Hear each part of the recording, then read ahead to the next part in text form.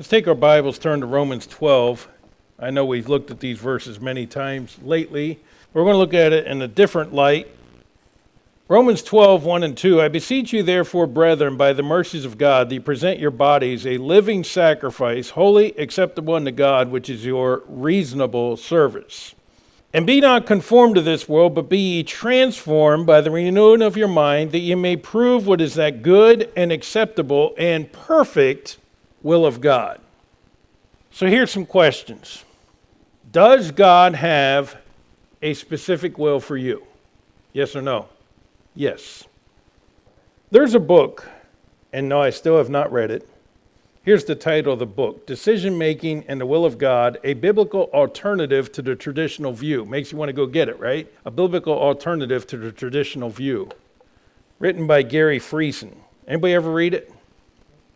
Well, here's what I've been told the premise of the book is, and I looked at some reviews, and it appears as though this is the premise of his book, that God does not have a specific will for your life, just a general will for all Christians.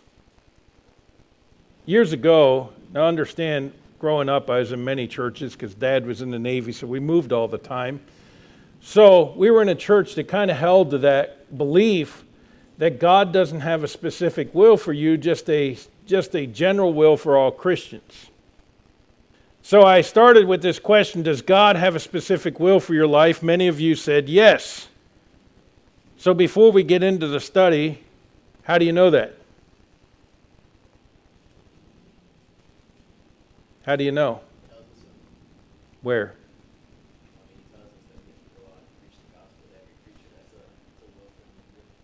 Okay, so that's a generic will for all Christians to do. Okay, so, but it was generic for you to go tell everybody. I'm not trying to, just saying that really is a generic, right? All of us are given a responsibility to preach the gospel. I guess that's not specific. So how do you know specifically for you? How do you know you, Ronnie, have a specific thing that God wants you to do that is different than what he wants Ed to do?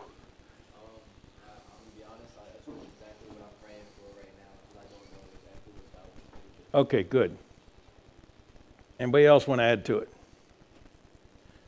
See, so I guess the next question then really should be, can I then, if God does have a specific will for my life, can I know what that will is? Well, I hope your answer to that would be yes. Otherwise, that would mean God has a will for you, but he's not willing to reveal it to you, right? Does God want you to know what his specific will is for your life? I think everybody went to sleep with Charlie. Does God want you to know what the specific will is for your life? Yes, he does. Okay, then how can I know what that will is? Well, that's what we're going to hopefully cover in this series of lessons. Because, yes, God does have a general will for all mankind. He has a general will for all Christians. But I believe he has a specific will for each of our lives that he directs as individuals that we are to accomplish, and it's something God wants me as an individual to accomplish that nobody else can accomplish, right? Or it's not his desire for another one to accomplish. This is really important because God did not make us all cookie cutters, out of cookie cutters. You know, you go into a subdivision, and sometimes every house in the subdivision looks exactly alike I always call them cookie cutter houses, right? Because everybody's house looks exactly alike. That is not how God created us. Nor would it make sense that God wants everybody, every Christian, to do the exact same thing. Now, I've been in churches where, and there should be an emphasis on if God has called you to preach or God has called you to a full-time ministry, you need to surrender to that. And I believe we do emphasize that. But I have heard it emphasized in some churches to the point of if you do anything else but, they almost insinuate you're out of the will of God. You know what I'm talking about? Is that true? No. Okay, we'll pick on Al back there, since he's sitting in the back. Al is an electrician by trade. Now, you have done preaching. You actually did pastoring, right? Okay, you have done preaching, but not pastoring. Was it the will of God for your life to be a pastor? No. Okay, does that make you out of the will of God being an electrician? No. Do you get opportunities as an electrician to witness to people that I would never get to witness to?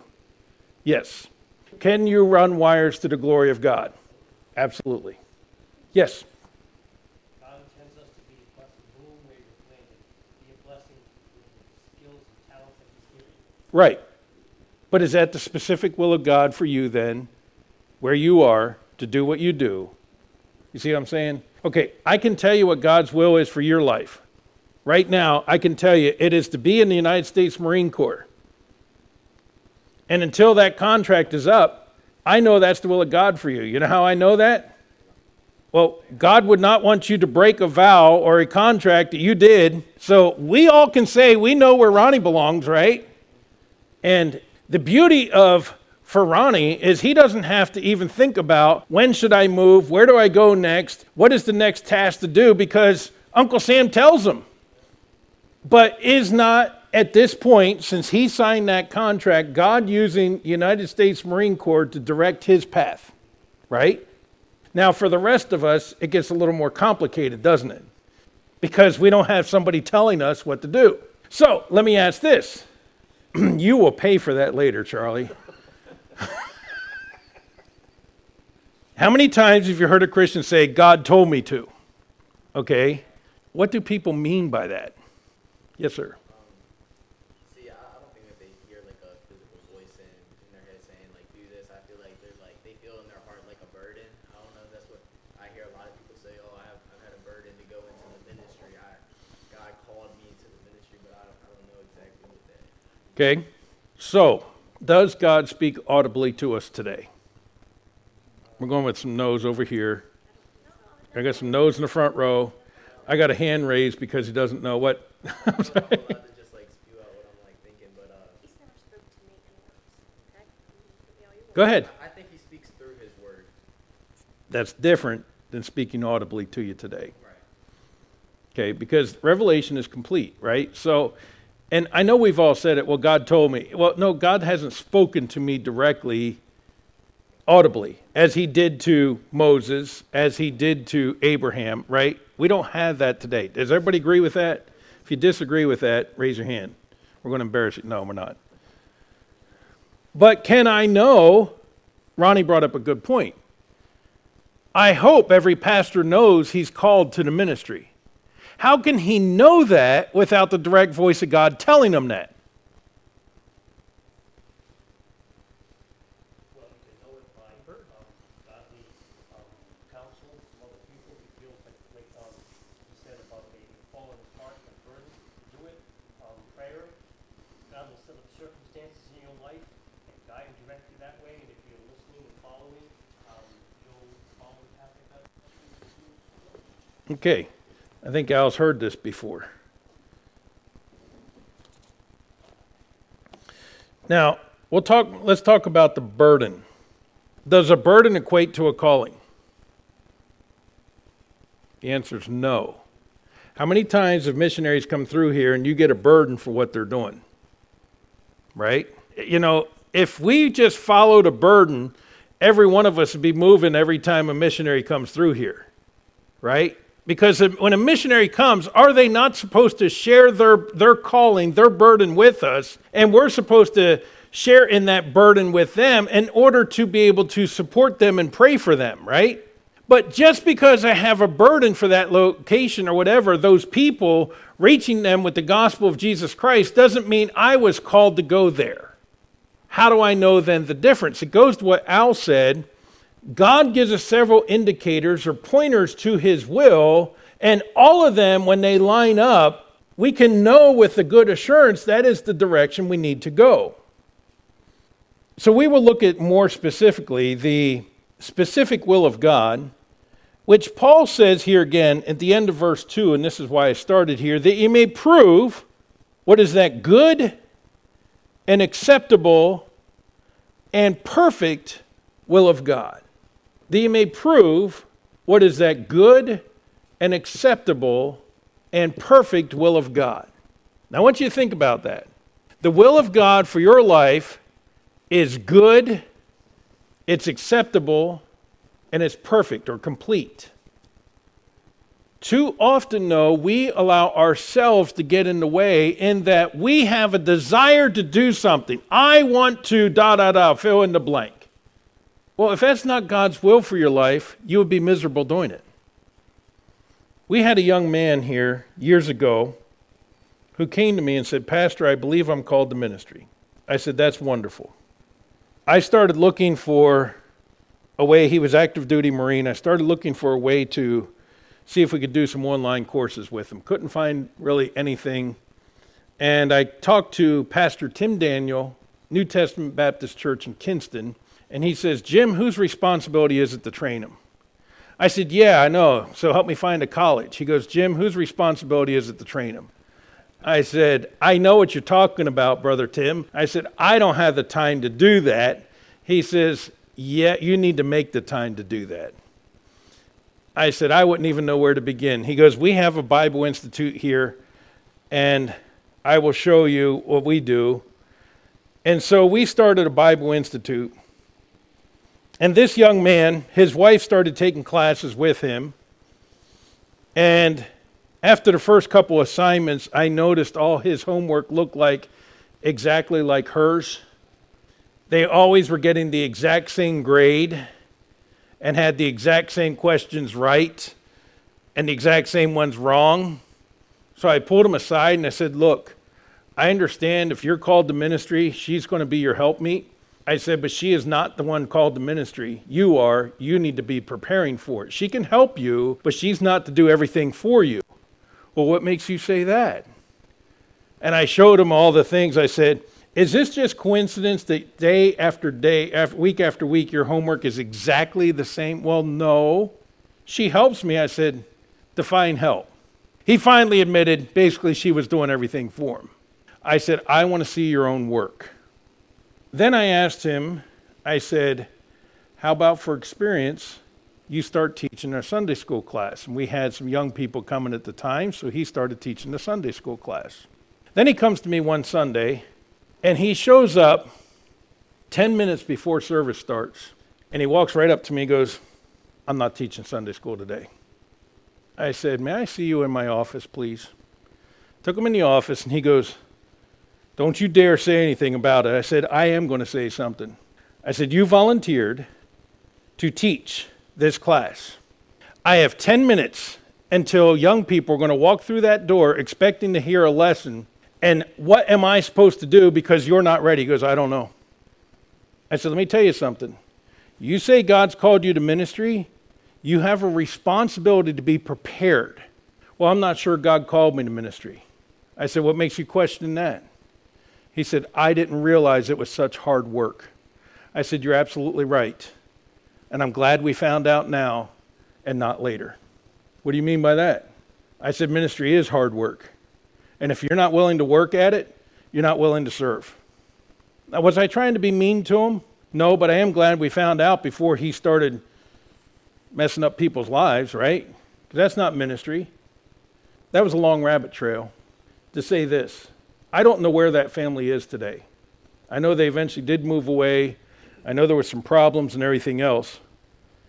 But I really think the problem was, this is my honest evaluation, the young man was running from what God called him to do and was just wanting to be lazy.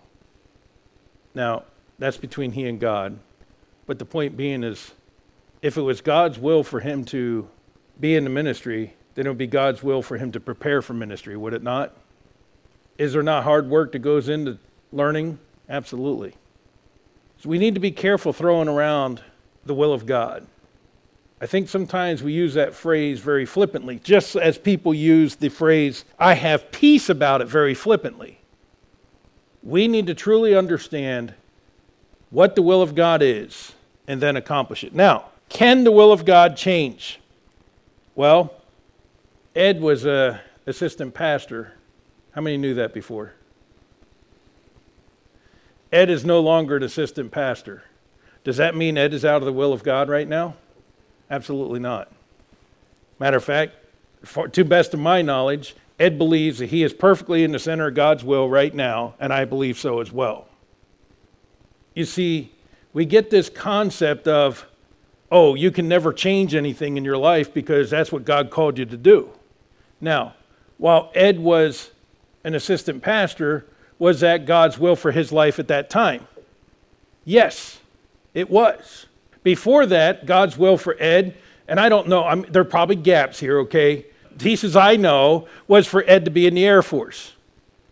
And then again, he had the United States Air Force to tell him what God's will was for him, right? Because they told you when to move, what to do, how to do it, and everything else. You see, I can't know God's will for you. Yet so often people try to play the Holy Spirit and say, well, here's what I think you need to be doing. Now, there is godly counsel, and we're going to talk about that later. But I can never tell anybody, this is what you must do, because I'm not the Holy Spirit of God.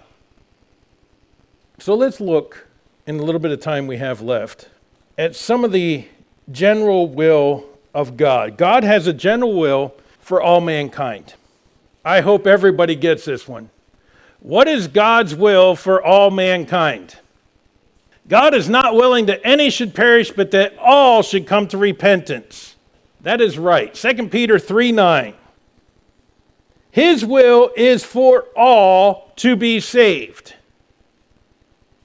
Therefore, Christians, since he has chosen you and I to be his ambassadors, it goes with what Ronnie said, then his will for all of us as Christians is to be sharing the gospel because all deserve to hear.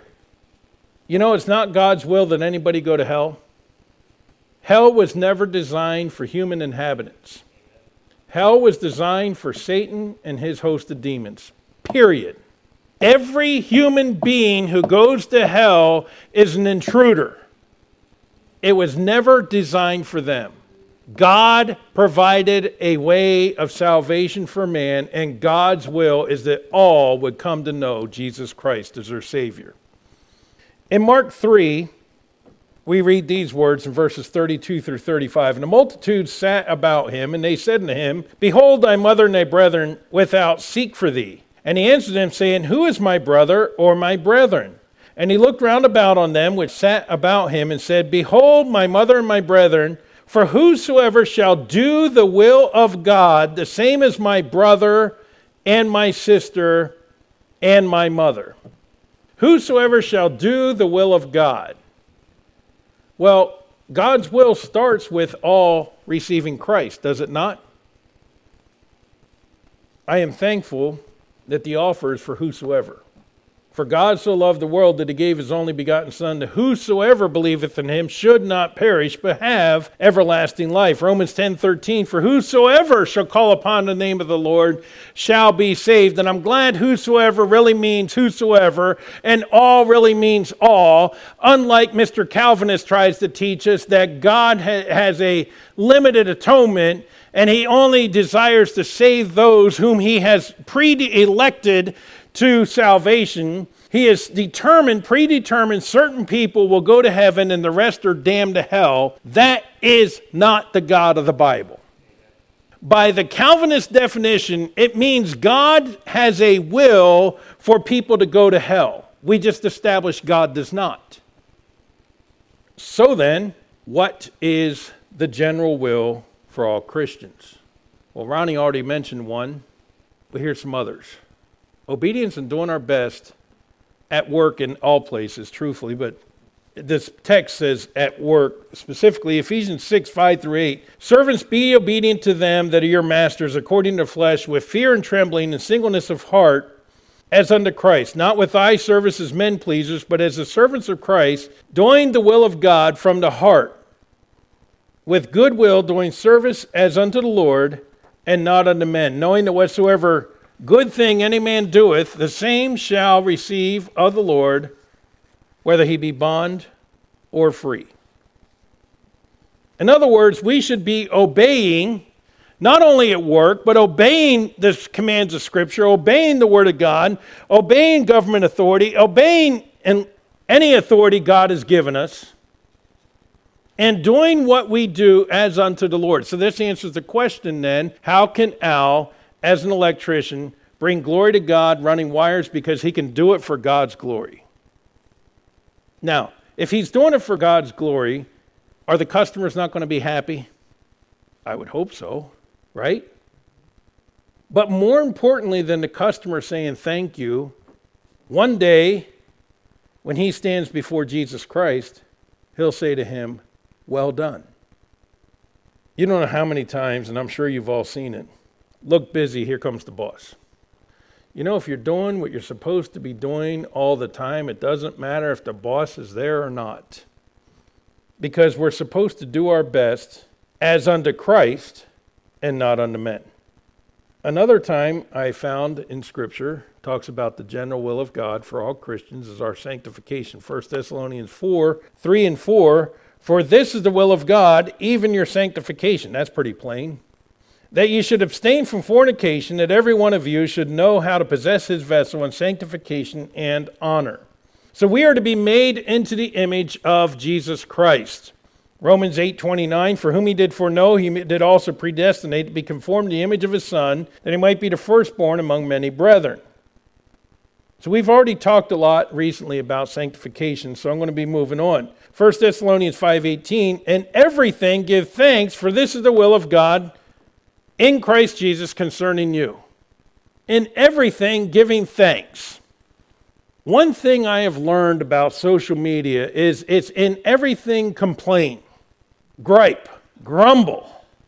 And you know what? I've been guilty of it myself as much as anybody else. But when it's raining, we complain that it's not sunny. When it's sunny, we complain it's too hot. When it's cold, we complain it's too cold. We complain about everything. Why don't we say, thank you, Lord. Thank you. You know, it may be 100 degrees out, but I'm alive to be here, experience it. I have health to be up and about, to go out, and I got hats to cover my head so they don't burn. Let's be a thankful people. Again, folks, let me remind you in Romans chapter 1, the whole progression of wickedness, it says, when they knew God, they worshiped him not as God, neither were thankful. Christian, it is God's will, according to 1 Thessalonians 5:18, that we be a thankful people.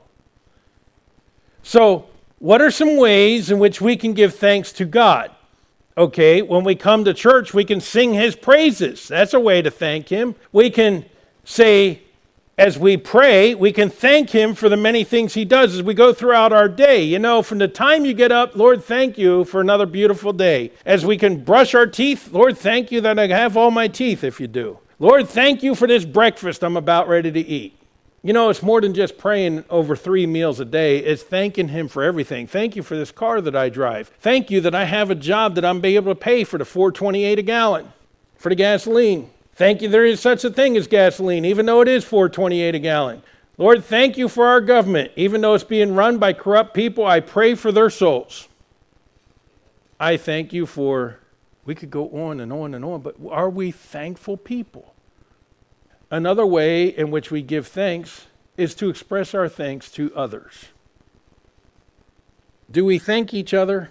You know, week after week after week, and they don't do it for praise of men, but week after week after week, either Andrea or Susan or Shannon will sit at that piano and play so we can have a piano during our congregational singing.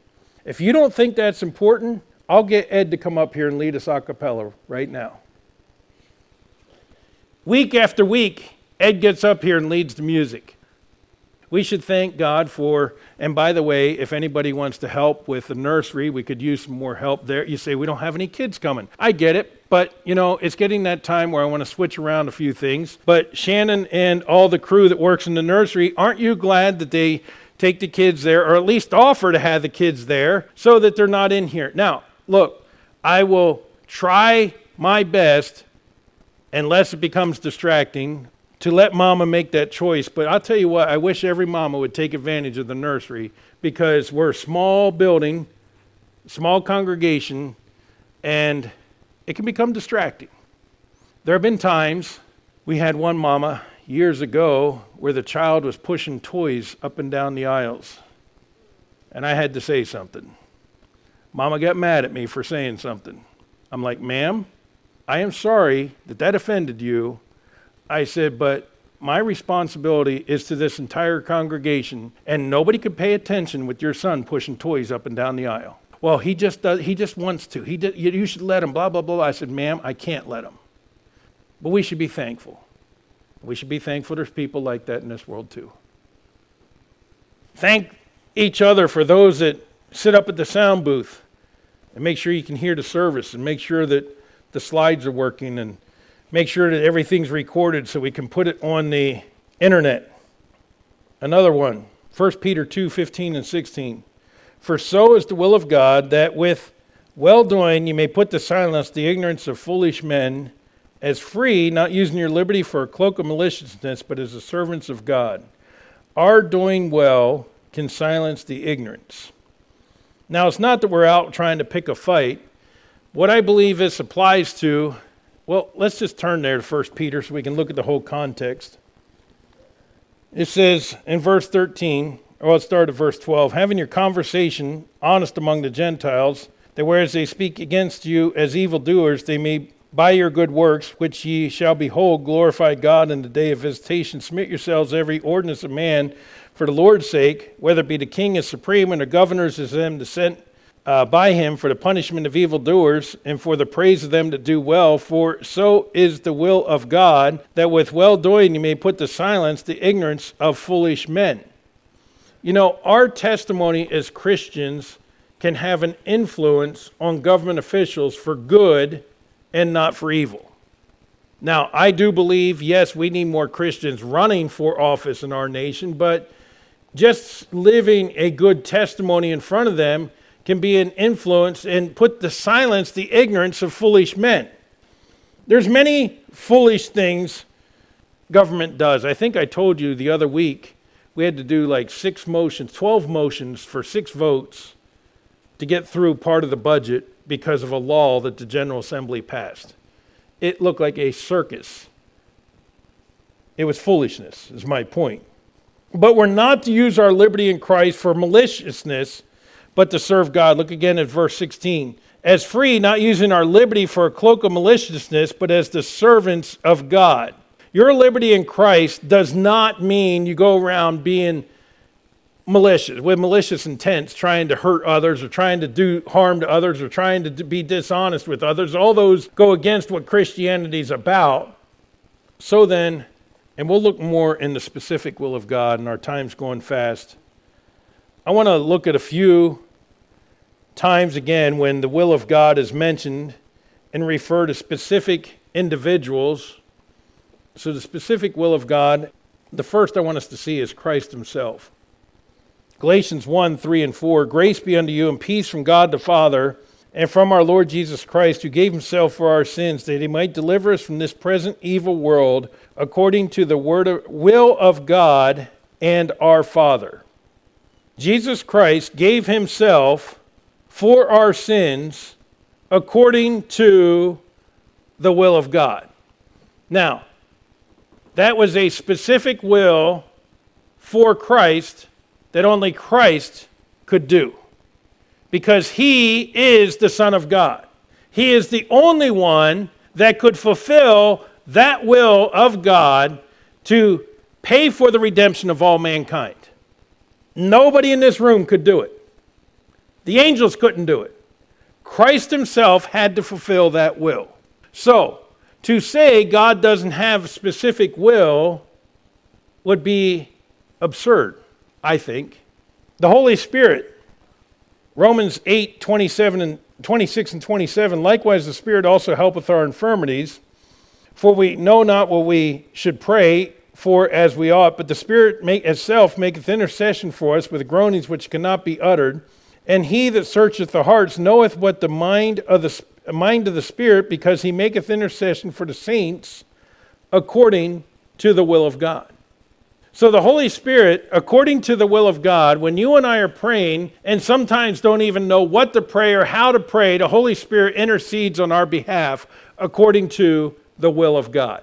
Now, is Jesus Christ a person of the Godhead? Is the Holy Spirit a person of the Godhead? But does God have a specific will for each of those persons of the Godhead? Yes. Then may I ask, how much more then would you think, why would you think God wouldn't have a specific will for you, part of his creation? If he has a specific will for himself in the Godhead, why would he not have a specific will for you, part of his creation? Do you follow the question? All right, we'll go through a couple more real quickly. Paul was an apostle by the will of God. Let me just take a couple of these. 1 Corinthians 1:1. Charlie, thank you. 2 Corinthians 1:1. Ronnie, thank you. Ephesians 1:1. Ed, we'll give you that one. And there's others, but we'll just use these three as a sampling. So 1 Corinthians 1:1, as soon as you find it, please. Yes. And then as soon as you're done, if you could pass this on to Ronnie, and Ronnie will pass it on to Ed. Paul called to be a disciple of Jesus Christ through the will of God, and Soothenus, our brother. Okay, Paul called to be a apostle. It doesn't say apostle there? Okay, by the will of God. Ronnie? Paul, an apostle of Jesus Christ by the will of God, and Timothy our brother, unto the church of God which is at Corinth, with all the saints which are in all Achaia. Okay, Ed is going to read Ephesians 1:1. Paul, an apostle of Jesus Christ by the will of God, to the saints which are at Ephesus, and to the faithful in Christ Jesus. Okay, Paul was an apostle. What's the next three words? Four words, 5 words. By the will of God. So, was it God's will for Paul to be an apostle? Is it God's will for me to be an apostle? No, because I don't meet the qualifications. So, does that then not show us God had a specific will for Paul that only Paul could fulfill? He was the apostle to whom? To the Gentiles. Very specific, is it not? All right, here's another verse. Acts 13:36. For David, after he had served his own generation by the will of God, fell on sleep and was laid in his fathers and saw corruption. David, after he'd served his own generation by the will of God. So, was it the will of God that David served as king during the exact time that God placed him on earth? Yes, it was. That's pretty specific, is it not? Then we see a couple more examples. Some individuals suffer according to the will of God. 1 Peter 3:17, for it is better, if the will of God be so, that you suffer for well-doing than for evil-doing. 1 Peter 4:19, wherefore let them that suffer according to the will of God commit the keeping of their souls to him in well-doing as unto a faithful Creator. So do those two verses not tell us that it is God's specific will for some to have to endure suffering? Now, why do I bring that up? Well, again, because too often we figure, well, somebody is suffering as even did not, when they came to Jesus, is this man blind because of his sin or because of his parents? Remember? But the illness he had, is it because of his sin or is it because of his parents or is it somebody else? We still do that today. Now we claim we don't, but somehow I think we still kind of get it in our mind, well, God's chastening them. Is that always so? I know a faithful man who was Army, God's forgiven him of that, but he used to jump out of aircraft and he had a couple of bad landings and messed up his back real bad. And there were days he could not come to church because of the pain that he was in. There were days he would come to church in this specially made wheelchair that almost laid back like a bed because of the pain that he was in. Then there were other days he could come, and he could come on a walker. There were some days he could come and you wouldn't know a thing was wrong with him. But you know one thing I noticed about this man? It didn't matter whether he was coming in that special wheelchair or whether he was walking normal like you and I, he still was praising God because he accepted the fact it was God's will for him to endure this suffering. And he told me many times how it strengthened his faith in God going through the suffering. 1 Peter 3:17 and 1 Peter 4:19. I bring these up because in the broader study of the will of God, there are several times that exact phrase is used, and I tried pointing out several of the examples in the New Testament of what God says, this is the will of God. Okay, if God says it's His will, then we know that's His will. Does it make sense to us that God would choose that some should endure suffering? Well, no, not always, but even Paul himself endured some kind of infirmity in the flesh, and he even was given the privilege of understanding why he had to endure that. Because of all the revelations given to Paul, it was to keep him humble. So, we do know God has a general will for each of us. Now, I trust everybody in this room has accepted Christ as Savior. But then as Christians, God has a general will for all of us. And some that I did not include on the list, but we know are, it is God's will as part of my sanctification that I am praying, that I am studying my Bible, that I am faithful to my local church, that I am faithful in a witness, and that I am walking in integrity, and then that I'm obedient to authority over me, that I am, these other points that we examined tonight here, of God's will for us as Christians, to be giving thanks, to be growing in Christ. I know those are the general things God wants me to do, right? Many times I hear people come to me and say, Pastor, I really don't know what God has for me to do. I'm asking Him, and it's something specific, and I ask them, are you doing the things you know you're all ready to do? And they'll be like, what are you talking about? Are you faithful to church? Are you faithful giving? Are you faithful in your Bible? Are you faithful praying? Are you a faithful witness? Well, no. Then my answer to them is, then why should God reveal any further to you when you're not willing to do what He already told you to do? Is that fair? Is God obligated to give you any further instruction when you're already not obeying the instructions you've already been given? Right? I have learned in my personal life, and as I've observed others doing so, we know the general will of God for us as Christians. If we're not willing to follow that, then yes, many times the specific will of God for my life becomes very hard to understand. God doesn't want it to be difficult, but He also wants your obedience. And I can promise you this, do what you know to do today, and God will guide you tomorrow. But if you're not doing what you know you should be doing today, God's still trying to get that lesson through to you, right? It's the same illustration of, thy word is a lamp unto my feet and a light unto my path. The steps of a good man are ordered by the Lord. As I take that step, the light will go further. As I take that next step, the light will go further. But if I'm not going to take the step of what God has already revealed to me, then why should He reveal any more light to me? Now we're going to talk about how to discern the specific will of God for our lives. But I want to remind you, start with what you know to do today, and God will direct your path tomorrow. And you've all heard me use this illustration, but there's nothing new under the sun, including my illustrations. If you've ever driven an old car, my dad had a Chevette, a 76, I think it was, Chevette. It was a great car. Except we're in Pennsylvania and the floor rusted out. After a while, you could actually watch the road as almost a Flintstone car. But anyhow, it didn't have power windows, didn't have power steering, didn't have air conditioning, didn't have nothing power.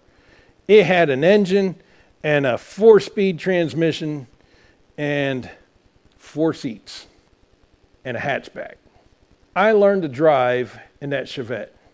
So yes, I can drive a clutch. But I will tell you one thing. I get in the car and I'm like, but Dad, the wheels aren't straight. He goes, get it rolling and the wheels will go turn straight. I'm like, Dad, the wheels aren't straight. So I'm yanking on that steering wheel trying to get it to go straight. And he's like, son, just get it rolling and it'll straighten out. You know what I found? Dad's pretty smart. Get the car rolling and it was pretty easy to steer. Try steering it sitting still and it was near impossible to steer. Yet I feel way too often in our Christian life, we know the general will of God for us, but we're too busy sitting still, waiting on God for him to move us. No, that's not how it works. We move with what we know to do, and then he can steer us in the direction we need to go. But how dare we think God should be steering us when we're sitting there parked? So let's take time this week and ensure we're doing those things we know to be doing. And then, Lord willing, over the next few weeks, we will discuss how to discern and know the specific will of God for our lives.